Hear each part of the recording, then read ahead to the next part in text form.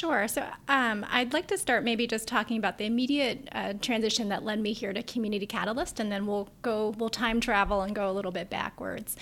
As you mentioned, Lizette, prior to Community Catalyst, I was working for the Commonwealth of Massachusetts and very involved in a lot of payment and delivery system reform initiatives there. And while I was in that role, I was really struck by the fact that there wasn't a strong consumer and community voice in these very profound changes that were happening in the healthcare system. As a state official, you hear all the time from providers, from health plans, from stakeholders who are invested in the process, but it's always very hard to understand how your average person who was being served by these programs were experiencing these changes. So after I left state government, Community Catalyst actually received a grant from the Atlantic Philanthropies to set up a new center that was focused exclusively on building the consumer voice in delivery system reform initiatives. And I thought this is absolutely what had been missing in that role. So I was incredibly excited to jump, to take on this role and to establish the center here. If I go back a little bit, as a clinician, I've really interspersed an interest in both clinical practice and policy. And that really comes from seeing how influential policy is in people's lives. I remember when I was a medical student, I was a medical student in California, and taking care of patients in the context of a state that had a double-digit uninsurance rate. And we literally, in those days, which actually wasn't that long ago, but in the days of paper records and carbon triplicate order forms, would actually write on these carbon triplicate order forms to discharge people to the street, people who were homeless.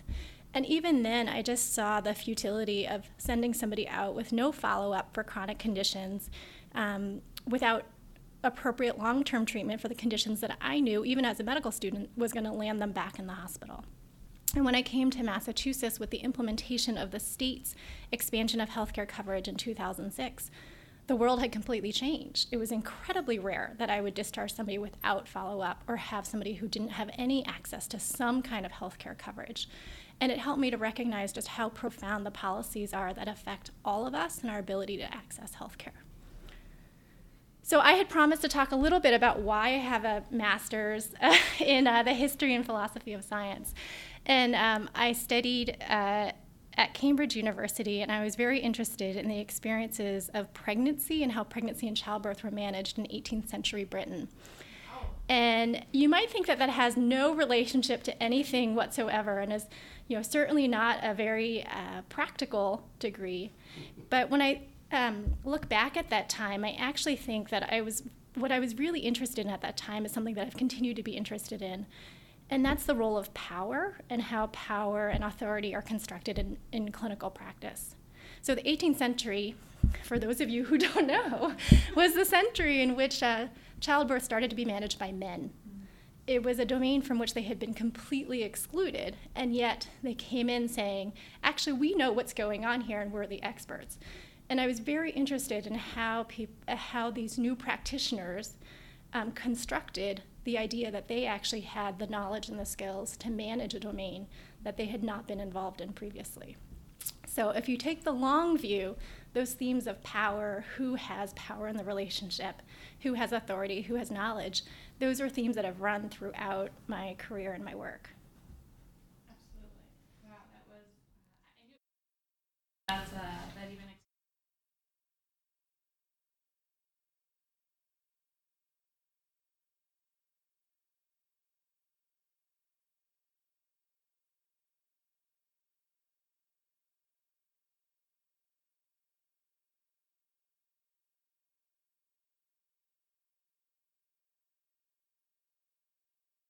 I think that's a great question because I think oftentimes it feels like there's so much going on in all the different domains of healthcare that it's hard to keep track.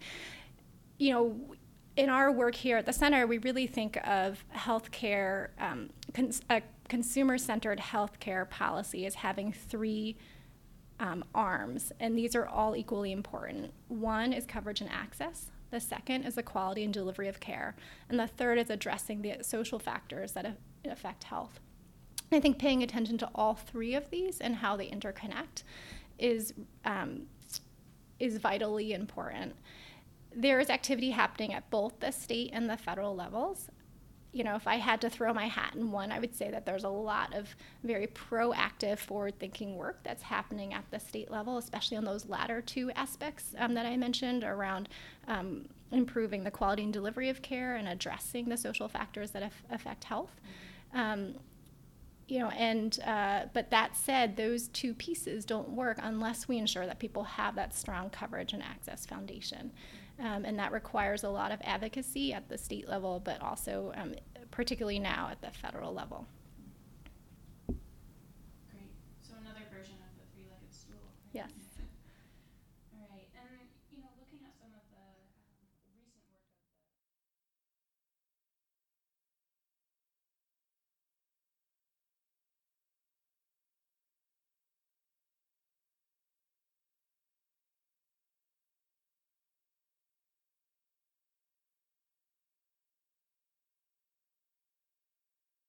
Yeah, absolutely. You know, and as I mentioned earlier, it really came to this work because there was such a lack in consumer voice in designing these healthcare programs. And yet, you know, as health reform is happening, we really have a once in a lifetime opportunity to restructure the way that the healthcare system operates. So we set out basically to find out a couple, you know, the answers to a couple simple questions. You know, the first of which was, could this even be done, right? Like if you go out and talk to people and say, hi, I'd like to talk to you about accountable care organizations and how your care is organized and how healthcare is delivered in the US, will people even talk to you? And so that was was step one, is were people even interested? And so what we did is we supported partner organizations in 6 states to go out and reach people in the ways that they thought would be most effective for their community. So that included, in some cases, knocking on doors, in some cases, putting ads in local newspapers, some cases, speaking to church groups, going to senior centers, organizing town hall meetings, and then telling people that about what was happening in their community as it pertains to accountable care. And then making an ask of, would you like to be involved? So we wanted to find out, first of all, could that be done? And so over the last 2 years, our partners reached out to almost 30,000 consumers. And we were focusing particularly on consumers who are served by public programs and people who have complex health and social needs. And what we found was about 5,000 people said, sure, tell me more. I want to learn a little bit more about this. So then the next step was, how do you take these individuals who've expressed an interest and get them to build their leadership in this area? You might, you know, I think for many of us who work in this space, I think we struggle many times, I often do, with the complexity of these systems of care. They're big, we're trying to move policy that's very detail-oriented, that sometimes sounds very arcane.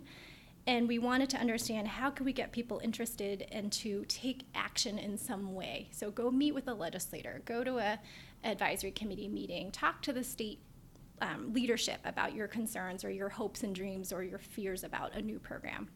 And so the next phase of it was, how do we get people to become consumer leaders? So we found that of those 5,000 people, we were able to develop about 1,000 consumer leaders who were taking action in this area. And along the way, you know, what we found were some of the best practices, you know, how you connect with people, how do you communicate about these issues, how do you foster a sense of community.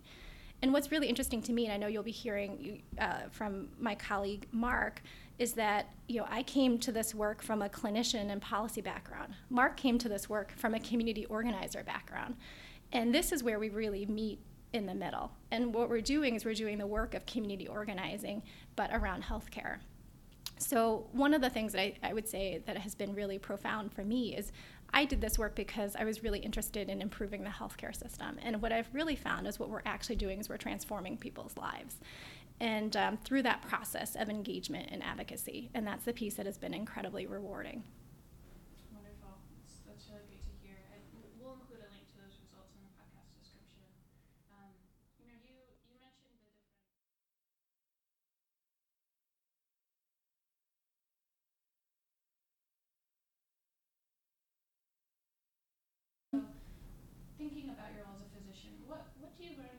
patients that influences how you think about your work at the center. What are some kind of concrete?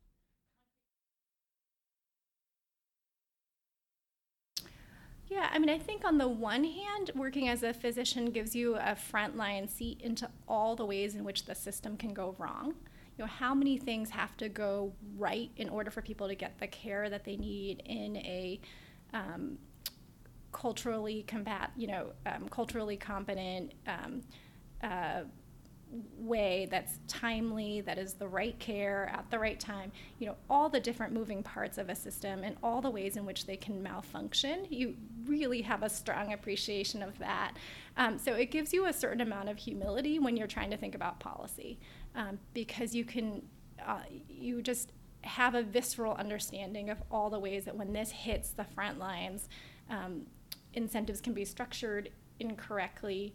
I think about some of these things around quality measurement, like when there's a big push about whether people with pneumonia in the ER were getting IV antibiotics, which wasn't necessarily the appropriate treatment, but it set in motion a set of clinical practices that were not particularly evidence-based. So even things that are very well-intentioned, can have consequences. And certainly on the policy side, we see that when people have trouble, accessing providers, when they have bad experiences with providers, when they aren't able to get eligibility approved for programs, and the gaps that happen. I also want to say, though, that the things that I see are the wisdom and expertise that consumers and patients bring to the table. And in particular, in working with people with complex needs, I have started to approach a lot of medical diagnosis, as a partnership. People have talked about how medical care is it is a service. It's not a good. It's not a widget. And as such, it has to really be co-produced or co-created with the person who is the patient. So I've learned, so much from the patients that I've cared for in terms of what they bring to the table, their expertise, their ability to problem solve with me, and the ability to find solutions together. And I think that's the piece that we want to see at the policy level as well. Thanks for sharing all that. And at this point, I think we'd love to hear from you as well, Mark.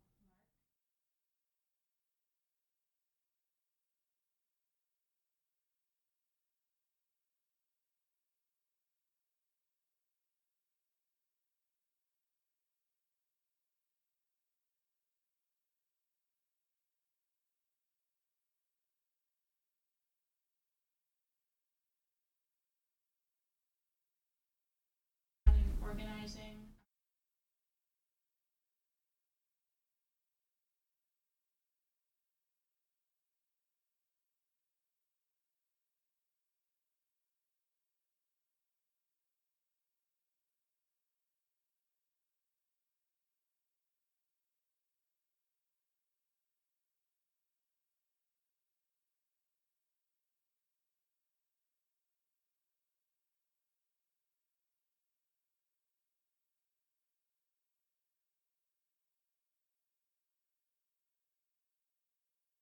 Okay, so Anne kind of started closer to the present, and I'm going to go to the way back.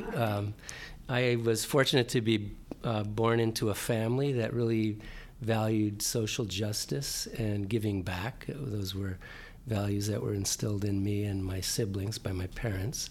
And they were active union members, so Anne spoke to power earlier. That's something that we were well aware of growing up. And the importance of organizations and building consumer power. In the case of my parents, the labor movement was very important. So as I began working, I kind of gravitated to community organizing. And one of my first jobs was with an organization focused on older adults, where healthcare is obviously an important issue. The organization wasn't exclusively focused on healthcare, but healthcare is vitally important to older adults. And that's where I began working on issues related to healthcare.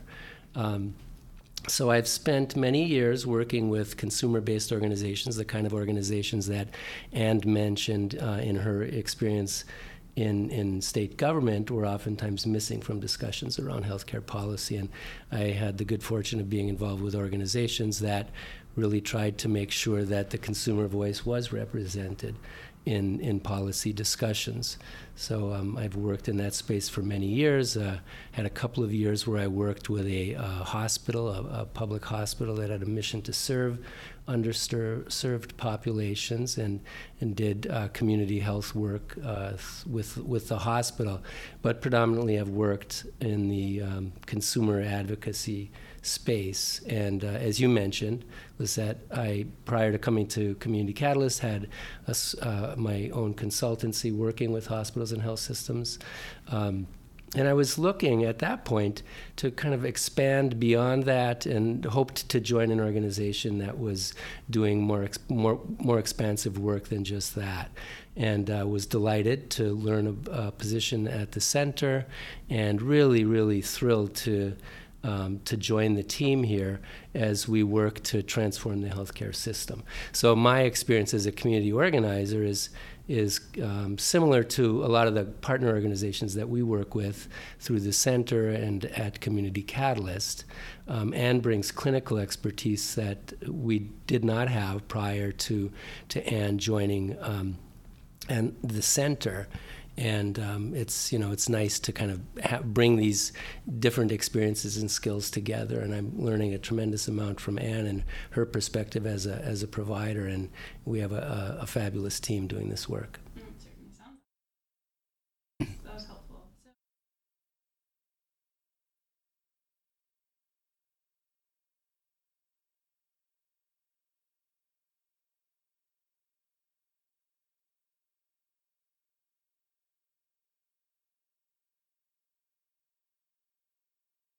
So Ann talked about the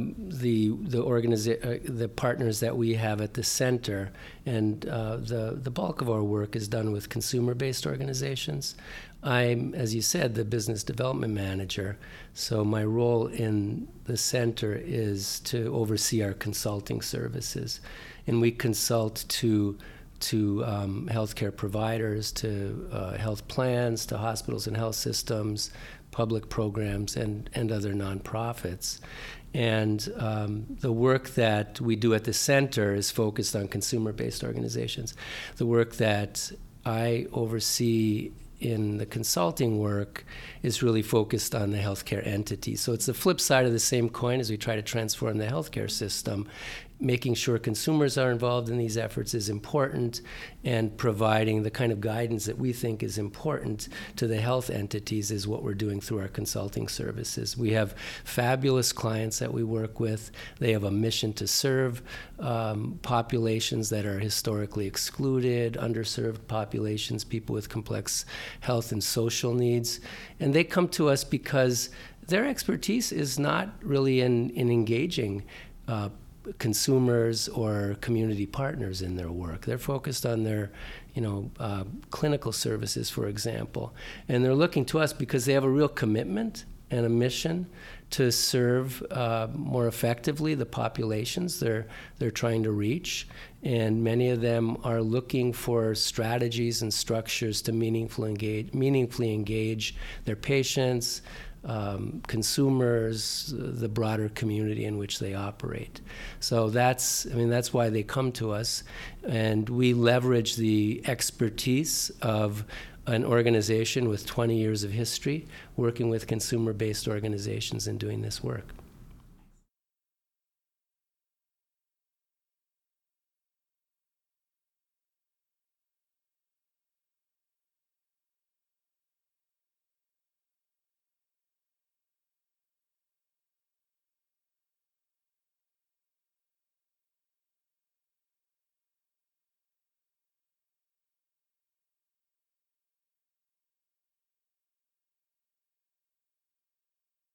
Well, there's some ways that may be obvious, but we think are very important. So having patient-family advisory bodies is one example of that. And some of the listeners may be familiar with community or patient-family advisory councils. And we work with health plans, we work with accountable care organizations. We work with hospitals to establish those types of advisory bodies and think about ways in which to really engage those members of those bodies in partnership in the work that they're doing. Anne mentioned the importance of partnership as a clinician. And we really work with the health entities to provide training to their staff, as well as training to the members of those advisory councils, and that's just one way to approach partnership with communities. I think that for health entities, having patience and understanding this is a long-term commitment is very important. We work with a number of health systems and others that have made that kind of long-term commitment. It's not just about advisory councils. I mean, we continue to develop our description and language for the work that we do.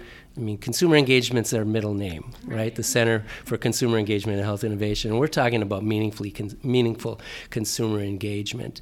And we're hoping that we can help our clients move from a transactional way of engaging with patients and consumers or the broader community to more of a transformational way.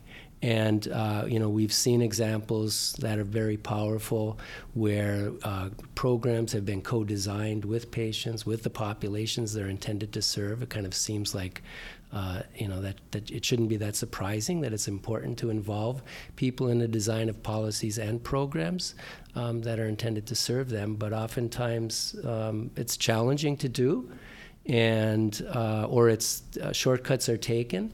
So we're really working with our clients for long-term commitments in processes and developing structures and developing partnerships that are trusting and transparent, so that the skills that people with lived experience can be leveraged in a way that's better for all.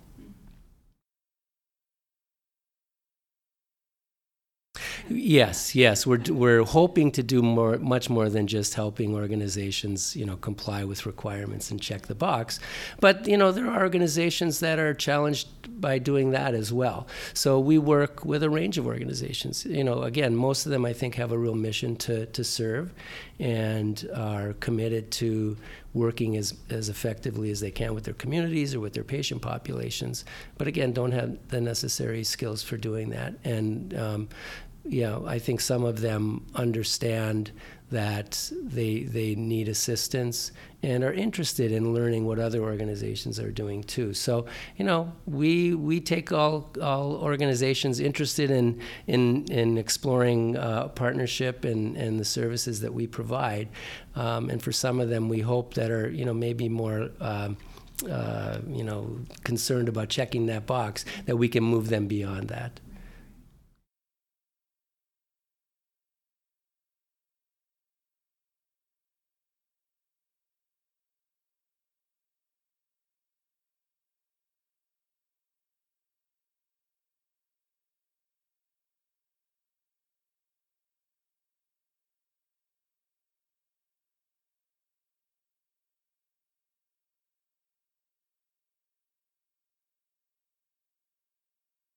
Yeah, we've had the good fortune of working in a number of different states with various state agencies.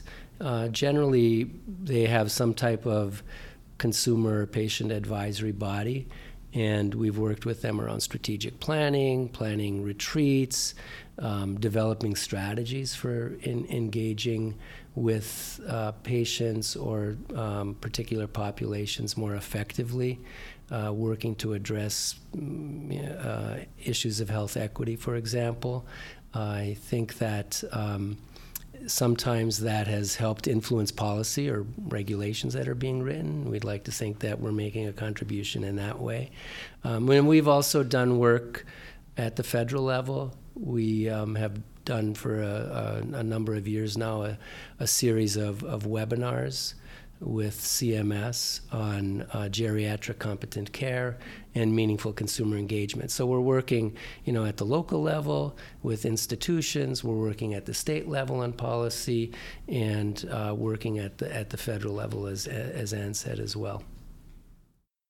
I think we do have a few resources that look at accountable care organizations and a checklist for advocates or policymakers for a lot of the features that we think are helpful in promoting a more consumer-centered accountable care structure. And that includes a number of recommendations around consumer engagement and strategies there.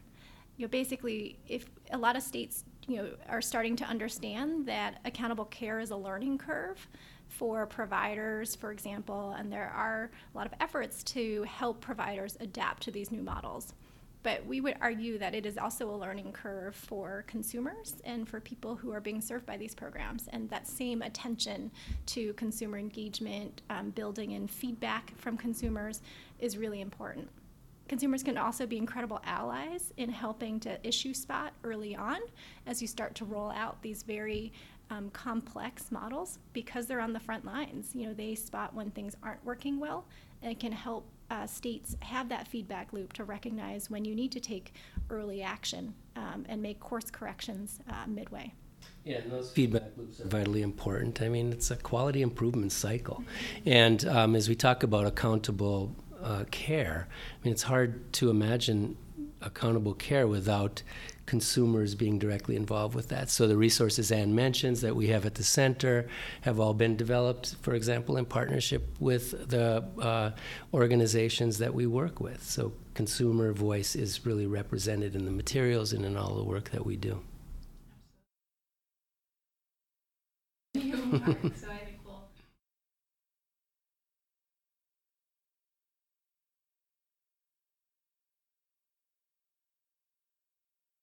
Thank you. Thank you. Advocacy capacity, so that's the work where we're working with state partners on the ground to do consumer engagement outreach. We also do sort of policy work. That's where the ACO checklist falls in, and then Mark's work, which is really the direct services. So in case it's helpful to mention that we really support a state building that state consumer advocacy infrastructure. We support our policy and research that helps define consumer engagement, the pros and cons, and how to do it. And then we have the direct services work that may help just orient people. Really we have a nice some nice one pagers or 2 pages we can give you too on kind of the center and on the consulting. So I can grab some of those before you leave. Oh, great, yeah. Oh, yeah. So if that would be helpful to. I just realized I was we launched it, and then right, I was people may not understand how Mark and the policy and the state. We kind of touched on all three, but didn't give people that orienting framework. Yeah. No. So we'll make sure to write that in post-production.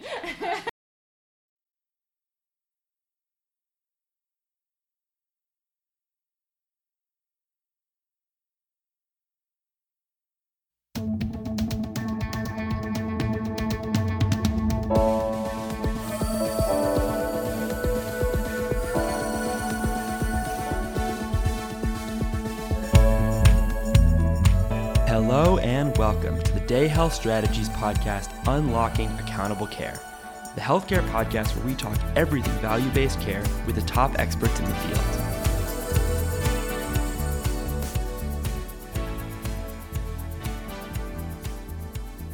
Hi, everyone, and welcome to another episode of Unlocking Accountable Care. This is your host, Sarah Bliss-Matusik, and today I'm sitting down with Lisette Roman, a consultant with our firm, Day Health Strategies.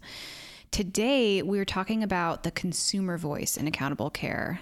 So what are pragmatic ways that the healthcare system can amplify the voices of consumers and communities while we're on this move to value-based care? Thanks, Sarah. Yeah, that's right. That really was the gist of my conversation that I had with Dr. Ann Huang and Mark Rukavina. They both work for the Center for Consumer Engagement and Health Innovation at Community Catalyst. So the center, which I'll definitely call it for short, works with advocates, academics, state and federal policymakers, and industry stakeholders to examine problems and identify practical solutions, like you said, pragmatic, to creating more person-centered and community-minded care. That's a pretty tall task, so the center kind of divides and conquers through 4 very effective service offerings, I guess you could call it. So the first is really building consumer leadership through technical assistance like tools, training, support. Number 2, working with healthcare systems on more of a consultative basis to provide analysis and training for organizations who are interested in creating person-centered initiatives. Third, engaging federal and state policymakers to improve public programs like Medicaid, like the Medicaid ACO program we talk about a lot on this podcast. And fourth, they do a lot to contribute to research. Yes, and you'll actually hear Dr. Huang mention an example of the center's work when we get into your conversation that I think that listeners will be very interested in, and that's the Medicaid ACO checklist for advocates. We've linked directly to this freely available resource in the podcast description, and you can also find it if you search the center's website, which is healthinnovation.org. This checklist is really geared towards state Medicaid ACO program design, and it's a list of items to consider as Medicaid ACOs are designed and implemented that can help to make sure that the model of care they're designing is person-centered and community responsive, both of which are really important. Yep, so lots of resources are available from the center. And although they are Boston-based in terms of their headquarters, their focus is national. I'm tempted to talk more about the work underway at the center, but I think it probably makes more sense to hear it directly from Ann and Mark. Absolutely. So let's turn to your recent conversation with them.